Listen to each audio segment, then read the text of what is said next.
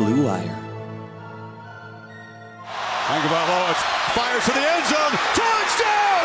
Alabama wins! Elliott darts the eye of this national championship win.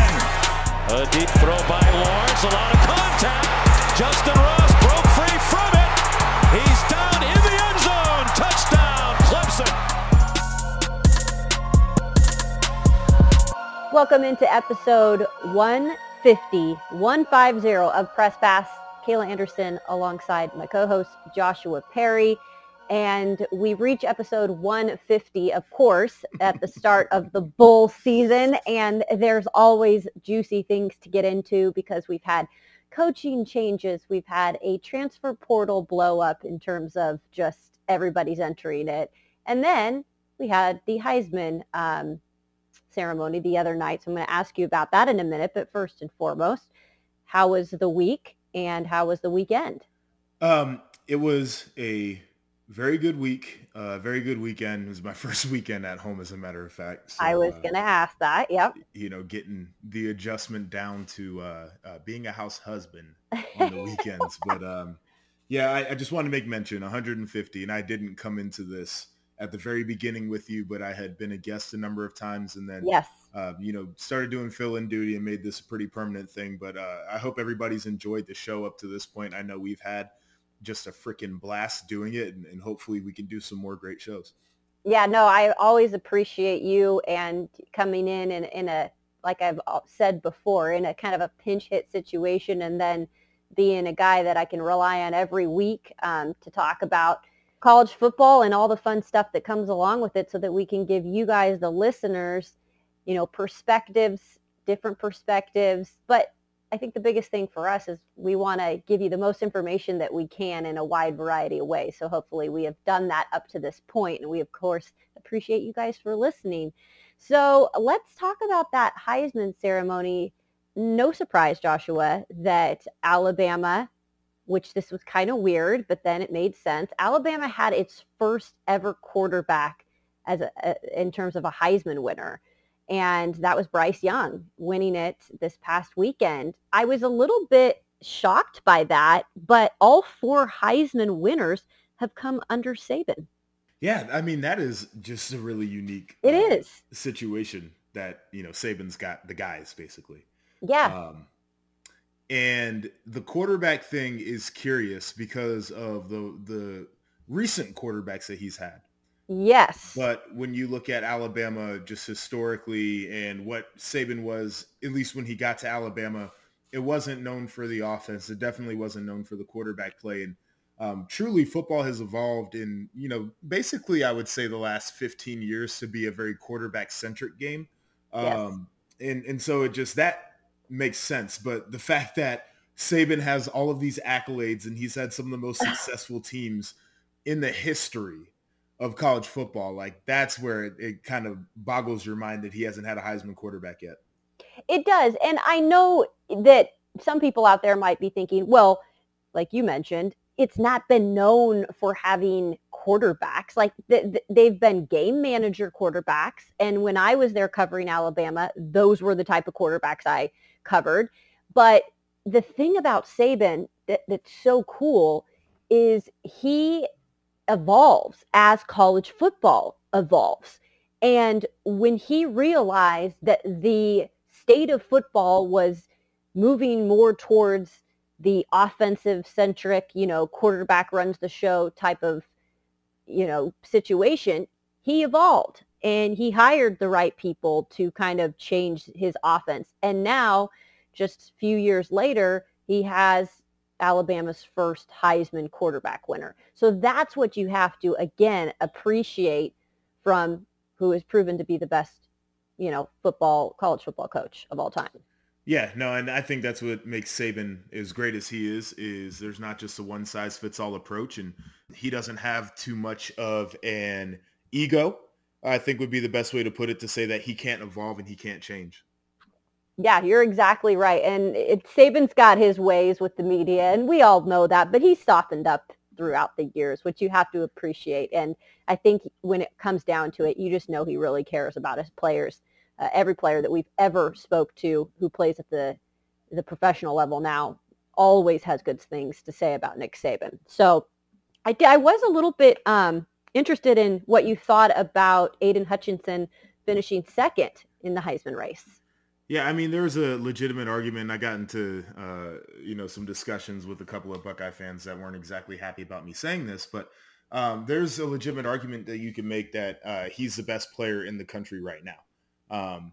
And the Heisman is a very interesting award because it goes to the most outstanding player in college football, not necessarily the most or the best player. Yes. Right. And so most outstanding, when you talk to some people who have Heisman votes, they will tell you it means what kind of impact they have on their team or their team's success or how successful their team was overall because of their impact and all those different things. And so I think as a quarterback, you can impact the game a lot more and you can be more directly attributed to your team's success. But for Aiden Hutchinson, in terms of what he did individually compared against what went on in college football, there's a case to make that he's the best player. You can make that same case for Will Anderson, who finished in the top 5 as well. Right. But we knew it was going to be dominated by the quarterbacks. Now, my biggest thing on this is the chasm between Bryce Young and the rest of the quarterbacks on this list was staggering to me. It was. Because I didn't think the gap was that wide. I think that C.J. Stroud is phenomenal. I thought Kenny Pickett had a really good year. He played phenomenally in a lot of situations. But Bryce Young had the best Heisman moments. And you flip it back to rivalry weekend where Bryce Young takes Alabama down the field on that last drive. And I think that cemented what he was. But overall in that game, he was 49% completion, threw for under 300 yards, I believe. Whereas C.J. Stroud threw for nearly 400 yards, 2 touchdowns, and he was 70% completion, but the team lost. Yep. And so, when you compare the actual performances, C.J. probably had a better day, but since your team loses, you lose out on that Heisman moment. And then you flip it over to championship weekend, and Kenny Pickett had himself a really good game. Right. But Bryce Young had a better game against a better team that more people were watching. And so that's the difference is I think that he had more impactful Heisman moments than the other two guys. And with the recency bias and all that kind of stuff, I think that's where everybody voted. But I don't think that he was really, it's not to discredit him. I think it's to give more credit to the other two quarterbacks in the seasons that they had. Yeah, very well said there. And you're right. Recency bias, I think, definitely plays into votes nowadays. So let me jump in on that because I think the best situation is that Heisman voting is open. It's open for a singular week, and that is after the rivalry games and before the conference championship games happen. Because it makes everybody wait to watch the full regular season. Right. And then it takes the ability to use an extra data point from a conference championship game for certain players, whereas other players aren't playing. C.J. Stroud is the example there. And I think that would kind of take away a little bit of the recency and force people maybe to look at the season as a whole instead of maybe the last couple of weeks where people can quote unquote make statements when I think everything else that happened in the season is just as valuable. Yeah, no, absolutely. I mean, again, a reason why I feel like we need to get you on that Heisman voter list. I mean, you said you're not on it, right? Nope. Yeah, that needs to happen. Yes, it does. Just saying. So I know you're going to have an opinion about this because, sometimes coaches have said things here in the past that we're not always in agreement with. And sometimes you just wonder, how do they think they're earning their players' trust or respect by some of the things they say? So I will go to Mike Leach, head coach of the Mississippi State Bulldogs, our former head coach at Washington State, where, might I add, Joshua, he did have some things that he talked about at Washington State when he was there that rubbed players the wrong way. Players came out after the fact and talked about it. So this doesn't really surprise me that he said this, but now I just kind of want your reaction as a former player. So he pretty much said, you have an obligation to the place that helped build and developed you and finish it out in a bowl game. That's part of it. You owe it to your team. You owe it to your fans. You owe it to your coaches. And it is the most bizarre thing in the world to me. And he is talking about, obviously, players opting out of bowl games, specifically those players who are going to, go into the NFL draft and pursue a career in the pros. Yeah. And Leach has been funny, and, he's been somebody who we as media members, we like because he's gregarious and he kind of takes it there when other coaches are super serious. He's also had some other moments where we've been very critical. This is what I'll say on that topic is he needs to, instead of saying that, talking about players, he needs to take his ass to the next coaching convention where they're all getting together, or, the Nike convention that all the coaches go to, the coaches summit. And he needs to make that comment to his peers, because we saw what Brian Kelly did to an 11-win team this year, where you would say that he would have a duty and an obligation to be there for those guys because of all the great seasons he had at Notre Dame that put him on the spotlight to be able to take the job at LSU. When Leach was at Oklahoma in 2000, he left the team to take a new job. And so this guy's not innocent. And it's funny because I'm critical when I need to be, but I also give credit where credit's due. So I can think back to my time at Ohio State. Tom Herman was taking the Houston job during the national championship run.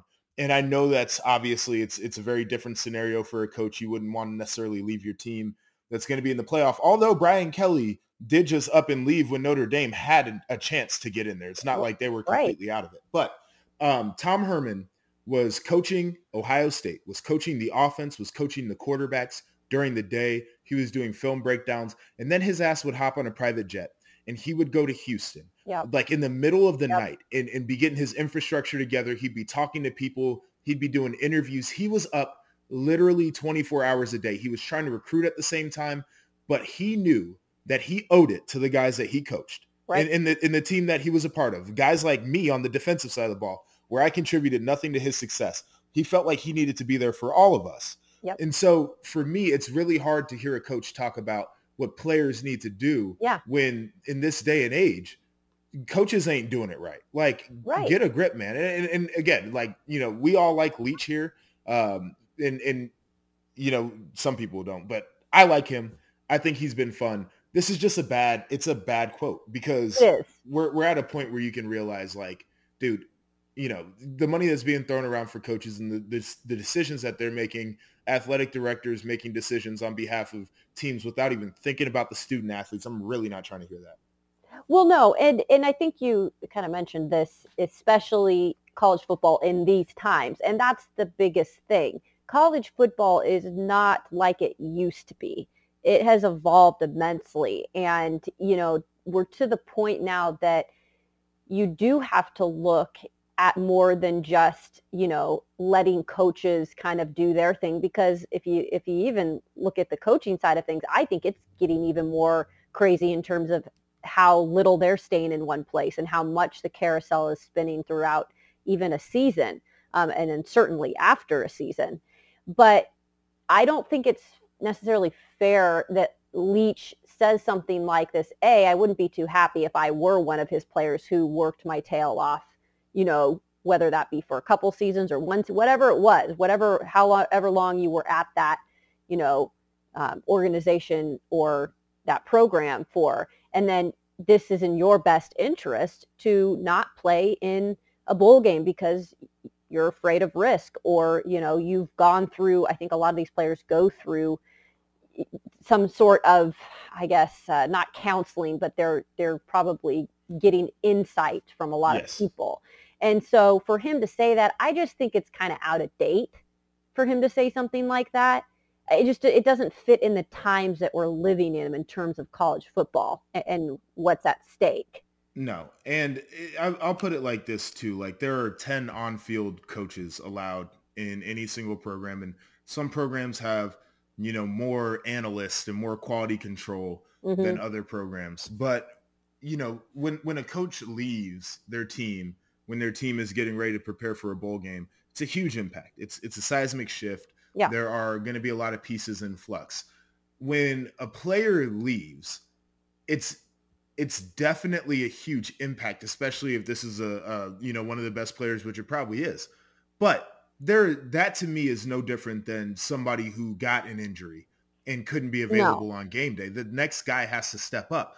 And in coaching, I feel like it's not the same thing. Your impact is greater than a player's impact if you leave a team, because you are a part of the infrastructure and the culture. Players come and go every single year. Sure. Every single week, really, they're in and out of the lineup, and you have to find ways to overcome that. But for a coach to just up and disappear, like it's real interesting, because people, I'm going to go on and on, which I'm known to do. Joe Moorhead, when he was ill during the season and Oregon lost to Stanford, a lot of people said that his absence was a big reason why Oregon lost that football game. That's the example of how impactful coaching is on the game. Yeah. Kayvon Thibodeau was out against Ohio State, and they still won the game in Columbus on a 9 a.m. body clock game. That's the impact of a star player being out of the lineup. That's my case right there.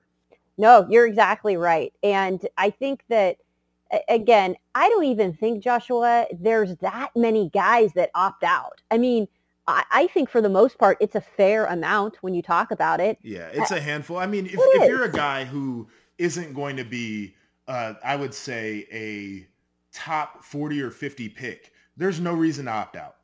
No, I agree. And I mean, I had to play in my last game. Like, I literally had to. I needed the tape. Like, if I would have gotten hurt, I don't know if it would have hurt my draft stock nearly as much as Joey Bosa getting hurt. Or in that game that I played in, my final game at Ohio State against Notre Dame, Jalen Smith getting hurt. Like, he's a guy who should have opted out. Absolutely. Me, it wouldn't have made a difference. Well, and that's the thing. To each is your own, and you got to do what's best for you. I don't think there's anything wrong with that. I just was not happy really about that comment from Leach. But again, I do like him. It's hard for me not to like him, because he does bring so much fun to the game, and it does make it entertaining with so many other things that, he does. Like, it's hard not to like him, but sometimes I'm just like, bro, shut your mouth. Yeah, he's had some moments, but I'm with you. Like, I think that he's also had some really good, really just joyful moments where you're like, all right, I got to give this guy a pass. Exactly.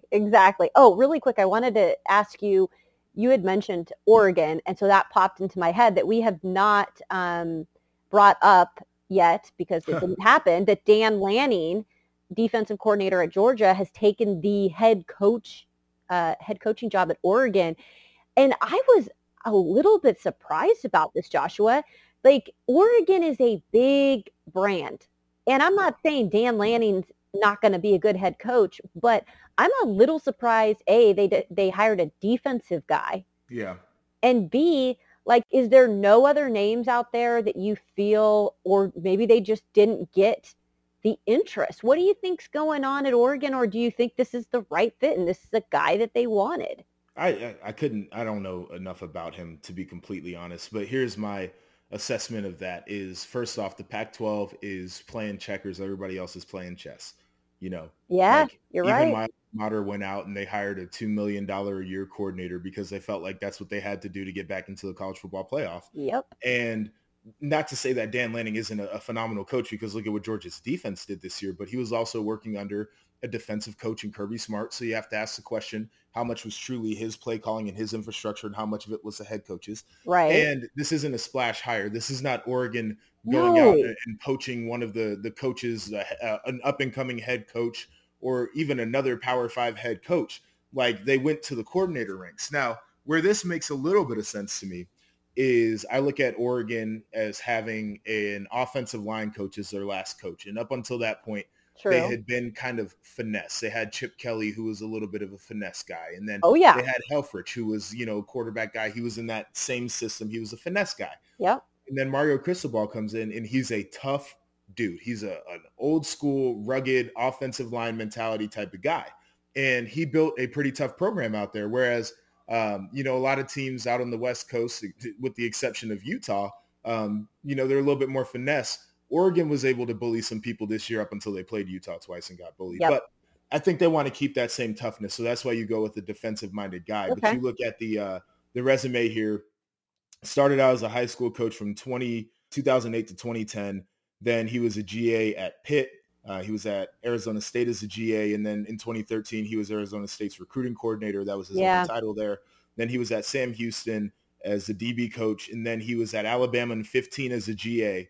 He went to Memphis for a year coaching inside backers. Then he was at Georgia as the outside backers coach in 18. And then from 19 up until the point he got hired by Oregon, he was the defensive coordinator. So, he's been a DC at one stop for 2 years under a defensive head coach.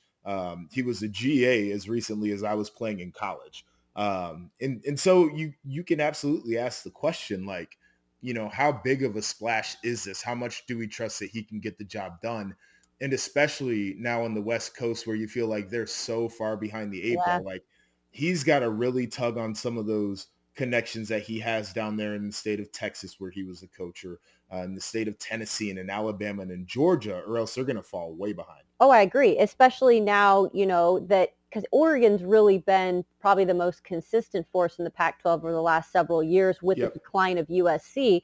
But obviously USC made a phenomenal hire in Lincoln Riley. And so they're I would assume that USC is going to be on the rise, you would hope, pretty quickly. And they're going to be on the recruiting trail trying to get, if anybody wants to go to the Pac-12, you're going to want to go to USC, I would guess.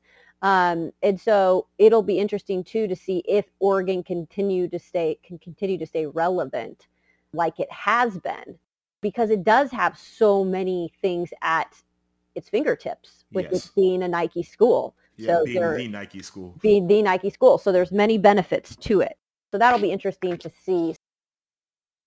Speaking of Southern California, and we're going to get into our last block here, I want to talk about the transfer portal again. We had talked about it briefly last week, but there's been some major movement in the transfer portal in the last few days, and Southern California quarterback Kedon Slovis has now entered the portal. So you're seeing right away that, okay, a new coach comes in, these guys are not even going to give it a chance. Like, they're leaving, they're not that coach's guy. And so Kedon Slovis, he's in the transfer portal. We just saw yesterday, because we're taping this on a Monday, that Auburn starting quarterback Bo Nix is in the transfer portal, and he's a legacy at Auburn, might I add. Right. His dad played there.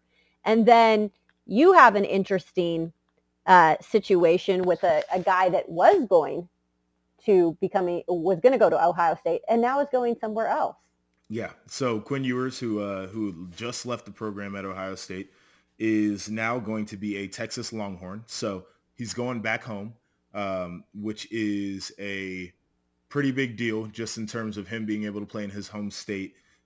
Also, he can capitalize on that NIL money now that he's not a high school player, which is part of the reason why he left high school early to go to Ohio State.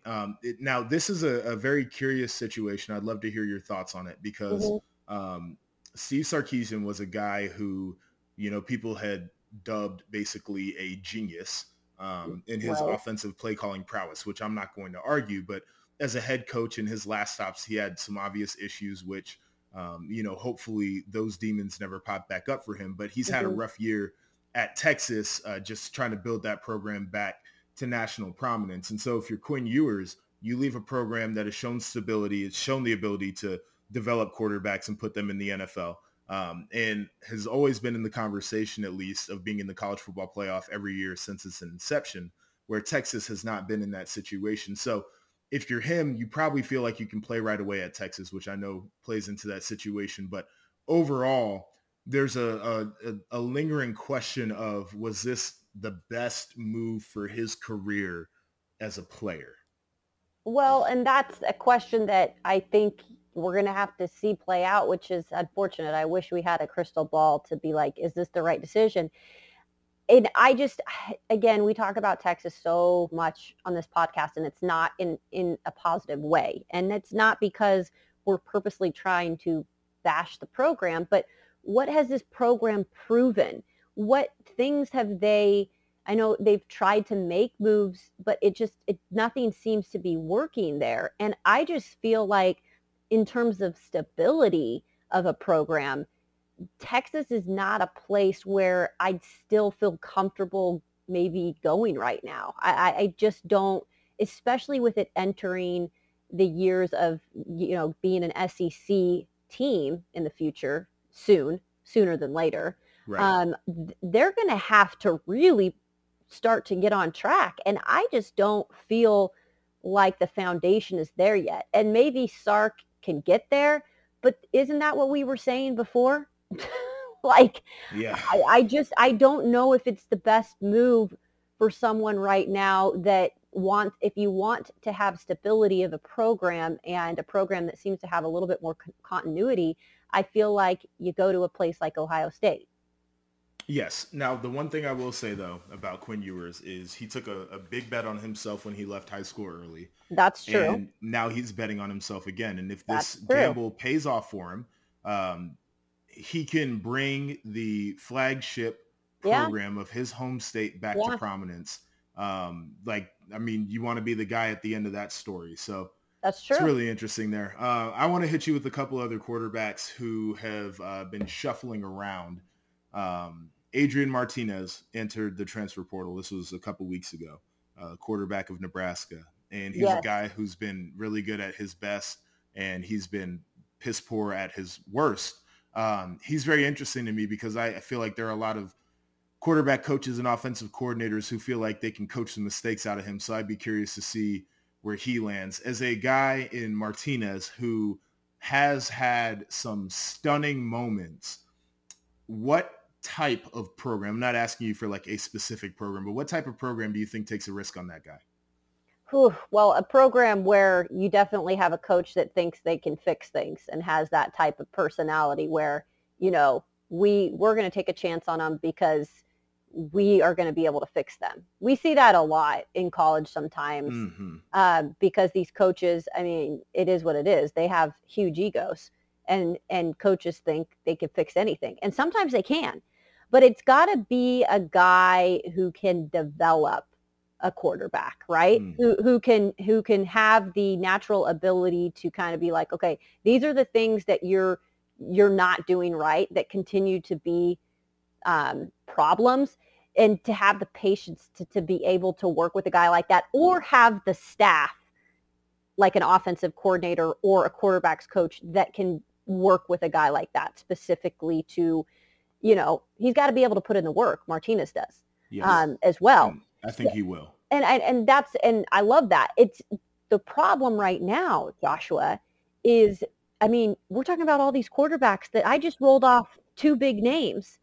And where are all these guys going? That's the great question. And you're exactly right. Where is he going to go? Because the first thing I thought about was a guy like that. And I thought about what's been going on. And I'm not saying system-wise exactly, but in terms of a coach. So Hendon Hooker is the Tennessee quarterback. He was a Vautech transfer this last year. And he has really developed well. And he still has things to work on under Josh Heupel.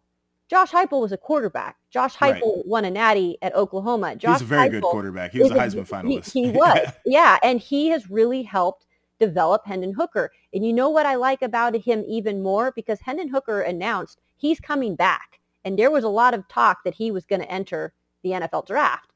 And a lot of what went into this is what we're hearing is that Heupel was pretty much telling him, you're not going to be guaranteed the job, Hendon.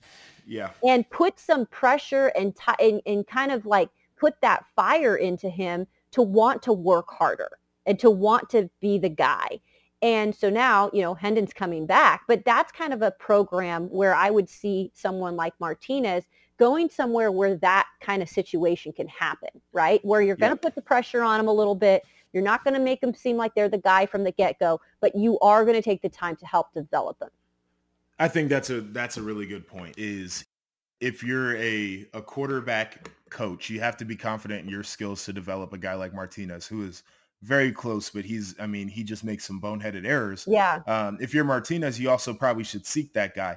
But there's also this idea that, and I'm just throwing out a program here, a team like Northwestern would love a 1-year rental on a quarterback who can be explosive because they have no offense at all. Yeah. And so I think about teams like that too, where it's like, okay, maybe you've got a quarterback coming in the next recruiting class, but you need a rental for a year. Sure. And you're willing to take a chance. So this carousel is going to be really interesting. You mentioned the name Bo Nix, and I mean, folks were talking about Bo Nix like he was the second coming at one point in his career.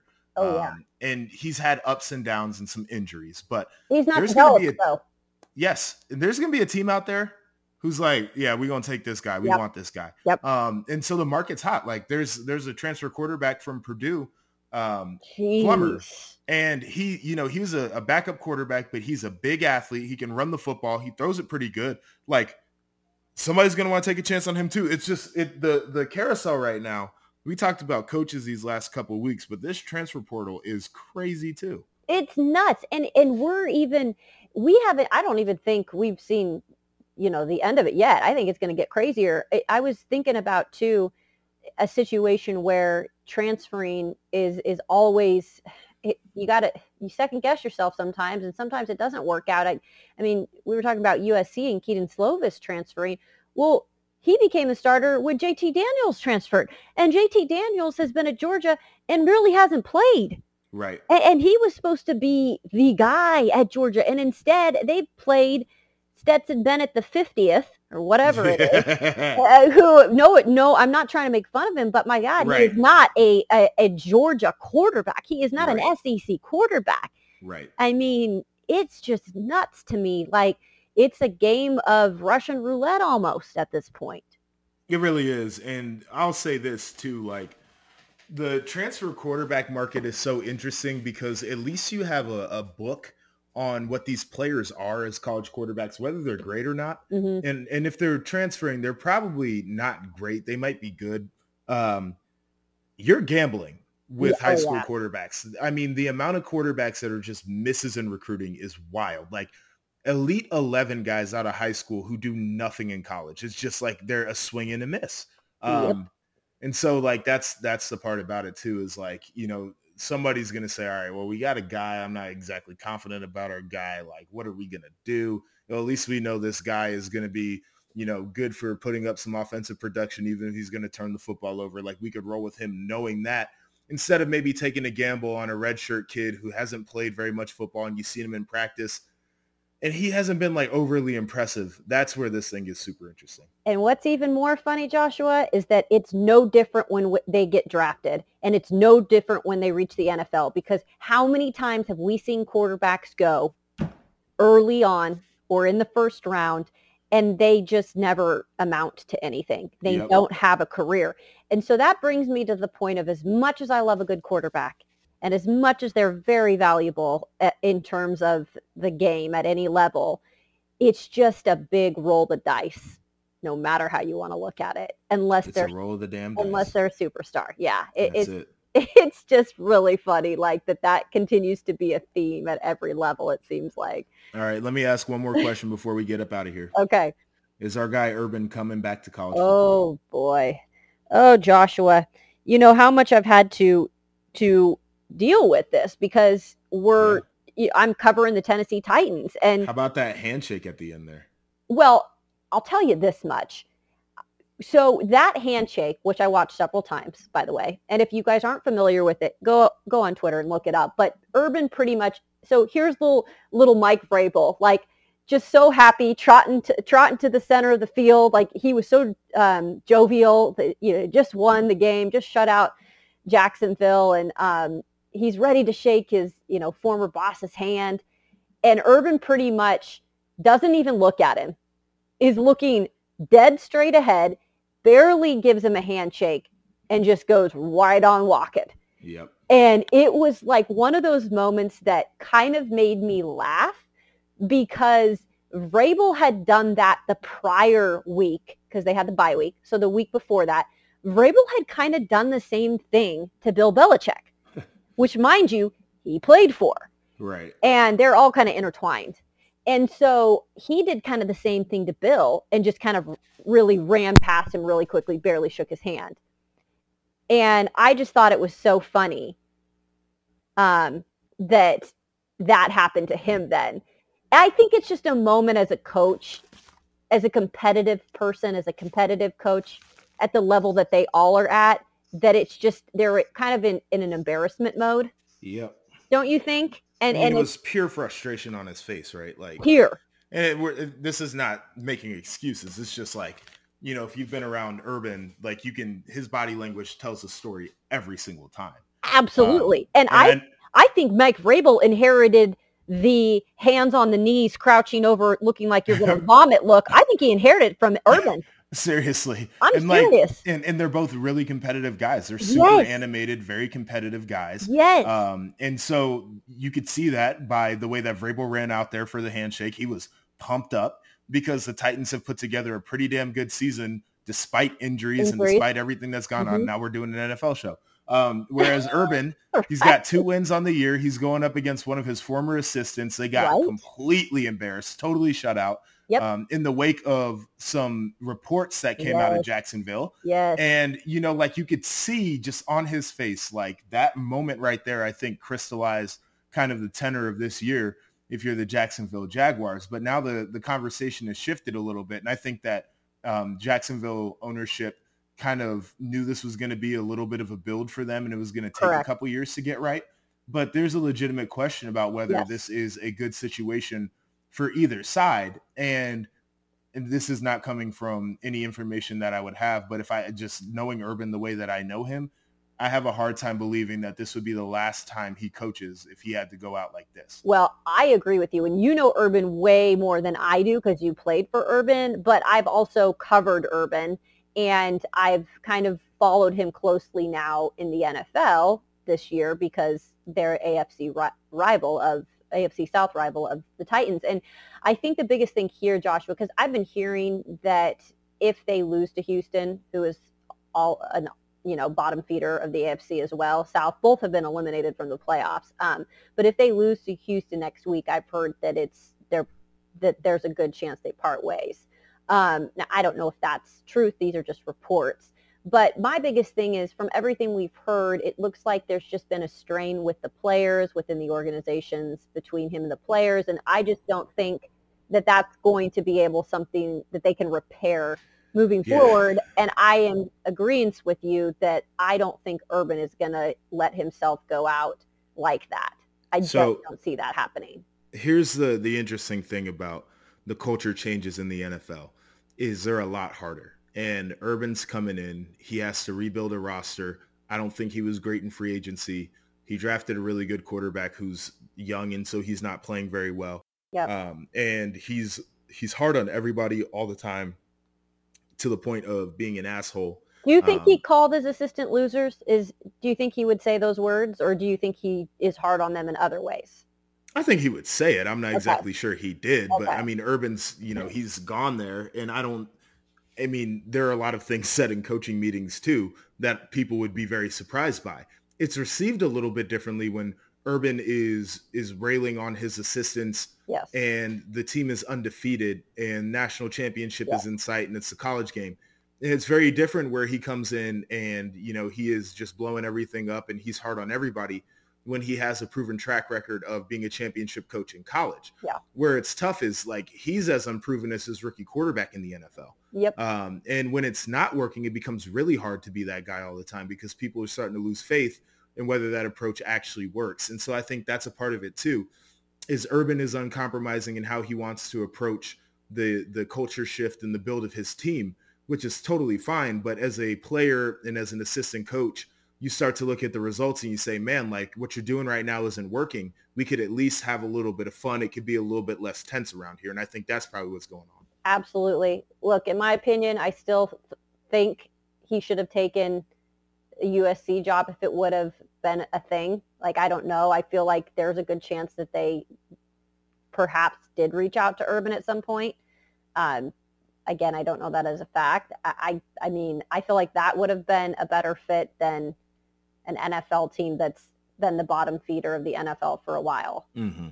But again, that's where I'm at too. So it'll be interesting if this happens to be the disaster that people are predicting it's going to be. Yep. It's really hard for me to say that this is the last time we'll see Urban Meyer, and I'm sure we'll see him again on a college sideline this time. I would agree with you on that, my friend. Well, that does it for this episode of Press Pass. It's funny because whenever we get into our podcast before we start taping it, we always are like, okay, like sometimes we have like time limits and sometimes we're like, well, we'll be a little shorter today, or we don't have as much this week to get into, so we're not going to go that long. And then by the time we're done, we've gone like, now we're like averaging about 40 minutes a podcast because we have so much stuff to talk about once we get going.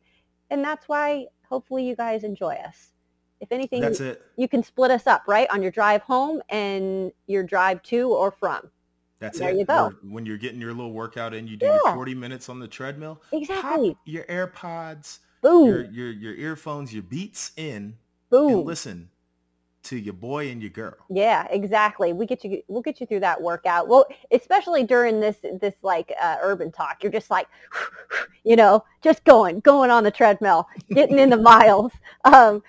Anyways, where can they go to find you, my friend, on social media? You can find me at RIP_JEP on Twitter and Instagram. Perfect. You can follow me at Kayla Anderson TV, both on Twitter and Instagram as well. Again, thanks for joining us for our 150th episode of Press Pass. We truly appreciate all the listeners, and hopefully you guys continue to listen. And if you're new, make sure you subscribe, give us a like, and also a review if you would like. All right, Joshua, have a great weekend, and all of you out there as well. Hopefully we got some more football here to talk about with bowl games coming up here soon. Take care.